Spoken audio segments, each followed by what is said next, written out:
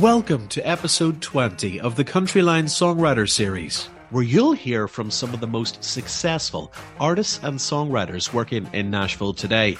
Country music is all about storytelling, and this is where you'll discover the stories from the people themselves of how they managed to find their way into such a competitive industry and rise to the top, what motivates and inspires them, and what they've learnt along the way. Eric Church grew up in Granite Falls, North Carolina, and began singing as a child. At 13, he started writing songs, later teaching himself to play the guitar. While attending college at Appalachian State, he formed a band called the Mountain Boys, who played around western North Carolina. After graduating with a degree in marketing, he moved to Nashville to pursue a career in country music. It took him a year to get a publishing deal, after which he started having his songs recorded by other artists, an example being Terry Clark's version of The World Needs a Drink. Church also met producer Jay Joyce, who took an interest in him as a recording artist, and they began making demos. That led to him being signed by Capitol Records Nashville. Church's debut single, How About You, was released in early 2006, and it had reached the country top 20 by the time that Capitol issued his first album, Sinners Like Me, in July of 2006. The record was both a critical and commercial success, and he followed it up with Carolina in 2009, which swung for the contemporary country fences and hit them, scoring 2 top 10 singles on the country charts with Love Your Love the Most and Hell on the Heart. In 2010, Church scored another gold single with Smoke a Little Smoke, and he won Top New Solo Vocalist at the Academy of Country Music Awards for that year. Chief was Church's major breakout album. Upon its July 2011 release, it debuted at number 1 on both the Billboard 200 and Top Country Albums charts. Soon afterwards, Drink in My Hand climbed to the top of the country charts, becoming Church's first ever number 1 single. Its popularity, though, was eclipsed in the summer of 2012 by Springsteen, a ballad that also reached number 1 on the country charts, but additionally crossed over onto the Pop Top 20. 2 other singles were pulled from Chief, Creepin' and Like Jesus Does, and the LP won Album of the Year at the 2012 CMA Awards. Chief also earned him his first Grammy nominations for Best Country Album, as well as Best Country Song and Solo Performance for Springsteen. Early in 2013, Church released the live album Caught in the Act. The album debuted at number 5 on the Billboard 200. Church spent the rest of 2013 working on his next album. The first taste of this work was The Heavy Rock of the Outsiders, a single that turned out to be the album's title track. The Outsiders arrived after considerable anticipation and acclaim in February of 2014 and became his second album to hit number 1 on both the country and overall charts. Church received 4 Grammy nominations that year, and The Outsiders racked up 5 hit singles. The biggest were the ballads Give Me Back My Hometown and Talladega, both of which reached number 1 on Billboard's US Country Airplay chart. And while Like a Wrecking Ball remained on the charts, Church released a brand new full-length album. Mr. Misunderstood came as a surprise in the first week of November of 2015. Mr. Misunderstood debuted at number 2 on Billboard's Top 200 and country charts, eventually earning a gold certification and winning the CMA's Album of the Year in 2016. And it was around this time that Eric chatted with myself, Stuart Bamford. The CountryLine Songwriter Series with Eric Church. I interviewed you around about this time 2 years ago, just before the release of the Outsiders album. And I remember you telling me at the time that, you felt you made an album that really represented your growth as an artist, and that's what was most important to you. So for it to then become the biggest selling album of the year, that must have been so rewarding. The longevity of it is what I love. If you told me I could have an album that sold a bazillion copies first week, or an album that sold half that many over 200 weeks, yeah, I'd take the 200 weeks, because I think that the longevity of an album, the consistency of an album, the albums that I respect, and the albums that show a lot of their colors as you go through them. So the great thing about the Outsiders is, it for 100 weeks or so, it stayed near the top of the charts and continued to be one of those albums that just grew and grew and was just a little engine that could. It just kept chugging. Yeah. I think that was really rewarding when you go in and you bleed for something and you give all you got to make something artistically, and it turns out that way. And with the release of your latest album, Mr. Misunderstood, I mean, is it true that this album was written and recorded in something like 20 days? It was, yeah. It wasn't really planned. I mean, I got a 4-year-old son, and he names all my guitars, and there was this one guitar I've had on the wall a while that he named Butterbean. And one day I was going to write or something, just to write, and didn't really have any other plans, didn't have any ideas, and I was with my son that morning before I went, and he mentioned the guitar, so I took it to write, and wrote a great song that day. Decided to write the next day, and the next thing, all of a sudden, 18, 20 days later, I've got an album, and 10 days after that, it's recorded, and it was just nothing that was planned. It was a shock to myself. It was a shock to everyone around me, and we started thinking, what do we do with this? We're off schedule here quite a bit from when we normally do this, and it was really my idea. I get so aggravated with the way we release albums with this, the hype machine. When you get to, it has to be all about critics, radio, labels. Everybody has to get it. They have to hype this thing to death, and then finally the fans, go get it. And I just think that's backwards. I think that the fans should be the first people to get it, and they should be the ones that tell everybody about it. So we decided, our fan club, our fans, just to give it to them, snail mail style. We actually did vinyl, and we mailed it to them, and they got it one morning without any fanfare. We didn't tell anyone, including the label. So all of a sudden, one morning, all these records are out there, and we just kind of let it go. We didn't have a plan. I didn't have, this is where we're going next, and nothing. Just let the fans have it, and it's been interesting since then, to kind of look at it and go, okay, here's where we're going with this album. here's what we're going to do with it, But it was very refreshing and rewarding, to have the fans get it first and be able to be the mouthpiece for the record and to really start this journey. We'll see. A couple years from now, we'll see what happened with it. In a strange way, from a marketing perspective, it was a masterstroke because, as a fan of your music, as soon as I heard that the fan club members had got it, I was itching at the bit to get a hold of it myself. Well, I think that it wasn't something that I don't know that we thought through. I don't know that we had step 2. We had step 1. I don't know that we ever thought about step 2.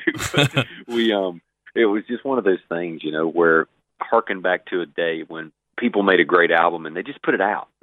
Or they had a great song and they just put it out. I mean, you go back to the old Muscle Shoals days when they would record something and they would take it right down to the radio station that afternoon. Yeah. It went right in. I just love the simplicity of that. I love the excitement of that. I think there's something to not sitting on an album and having 1,000 people hear it before the fans. So for me, it really was just out of excitement. At this point in time in our career, it's my favorite album. Now, they're all, I will say this, I have a caveat. They're all your favorite album for a period of time.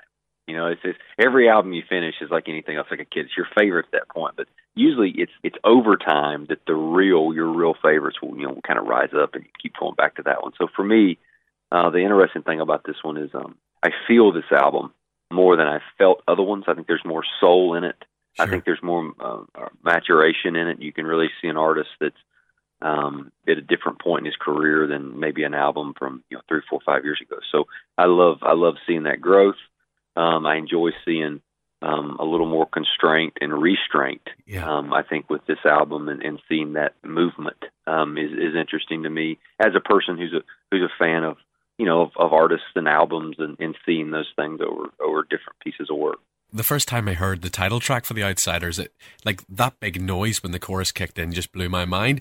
And the same effect when I heard Chattanooga Lucy, because I can't remember the last time, or if ever, anybody's combined country and that sort of Nile Rodgers chic funk. Yeah, that's exactly what it is. But it fit the song, and I just, there's this frenetic thing that's going on in that track. And the craziest thing about this entire album, including that track, is it's so simple. Yeah. It's just us. It was just myself and the band. That's it. Because we were trying to keep it secret. We didn't want anybody to know. We honestly didn't know what we were doing. We got in there and didn't have a plan. We didn't go in going, hey, we're making an album in the next 10 days. We just went in and started playing. And once we started getting into it and realizing what was there, it became very important that we have to keep wraps on this. It's just myself and the band, and if somebody needed to do a part. My favorite story is I have a drummer who's played keyboards a lot on this album. He's not really a keyboard player. On this album, we needed kind of that color, and we just figured it out while we were in there. Wow. It was just, it kind of, I was like, it kind of feels like it needs this and feels like it needs that. And we went over to the organ or the B3 or and it's kind of this, and I think that because it was that way, you get a lot of stuff maybe played a certain way or that feels a certain way. It's maybe not how certain people would have done it, but it's musical. It was a very primal thing, for that stuff to come out. And I think that's why, it's got some parts and some pieces that do sound kind of like that and unique. Oh, my, Chattanooga Lucy. A woman, what it is you do too. Forbidden fruit, it sure is juicy. Got me coming around. Yeah, oh, my, Chattanooga Lucy. I'll break me easy, I'll bend me bluesy. I'll hold on tight, I'll hold on loosely. Keep me coming around. Keep me coming around, yeah. Come, done. Every time I get some kick drum, guitar strum, she's everything but a shy one. The unique thing for our career is from the very beginning, it's probably because of the way this started for us. We didn't come out of the box by any stretch of the imagination with successful radio singles. It was quite a while, third record, before we ever had what you would call a commercial radio hit. And I think because of that, people really, they dove into the albums and the word of mouth early at a small number about Sinners Like Me and about that album really gave us a reputation and allowed people to dig in a different way. They were able to dig deeper than maybe a lot of the other acts where they just come in from the standpoint of the big hit song or the commercial song. And I don't know that they go any deeper, so for us, they went deep early. And it's still amazing to me to go play these shows and you have all these people that you play an album cut, you think you're going to get no applause from 10 years ago, Sounds Like Me, and the place goes nuts. It blows my mind every time that happens. That translates obviously then into longevity, because other artists, I'm thinking of David Bowie is the first name that comes to head. These people could go out on stage and play for maybe 2 hours and maybe do very few hits, but the audience are still loving it. With people like Bowie, and you look at another person I've seen in that way, like Bruce Springsteen. There's a lot of guys there that you almost, the more obscure, the better the show, the crazier the crowd goes. Because there's songs they haven't seen or heard in a long time, and that's such a great relationship between an artist and the audience. When that knowledge of the body of work and that respect for what it is, it's just. I wouldn't trade. I wouldn't trade the world, for where we've gotten to. It was hard getting here at times. It was a longer journey. I watched other people shoot up and down a lot faster than we felt like we can get a lot of traction, and all these guys are passing you and girls, having big hits. And in the moment, it feels hard, to watch all that happen. You wonder if it's making a dent. And then to be where we are now, and to have the freedom that we have creatively, and to have the audience that we have, it's very gratifying, and it really, it gives me a lot of creative energy for the future. Sure. There's a lot of people when they get to a certain time in their career that, I don't know, maybe they get bored. Not me. It's so great to see how the people are responding to, not just the stuff that we get played on the radio, but as you said, the other things. A lot of artists, they kind of blow up on radio and then they can't cut it live, whereas I saw you at the Ulster Hall in Belfast, I think it was probably 2 years ago, and seriously, I remember you came out on stage and just literally grabbed the audience by the throat and dragged them with you for 2 hours.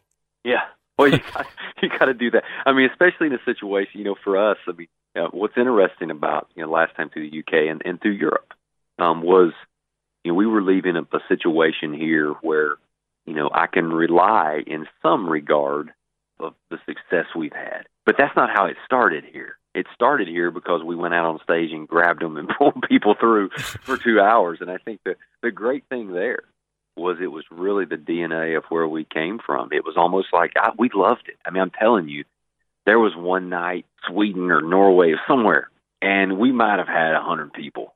And it was one of my favorite shows because I felt like I was pulling them through it. But at some point in time, in the middle of that show, we were doing it together. We were pulling together. It was something for me to go to a place that not even an English-speaking primary country, and to be able to take music and to be able to get there together by the end of the show, it's just the greatest thing. And, the band and I have all, we've talked about that show many, many times. The CountryLine Songwriter Series with Eric Church. More episodes from this series are available on the CountryLine app and website, or just search for the CountryLine Songwriter Series wherever you normally get your podcasts.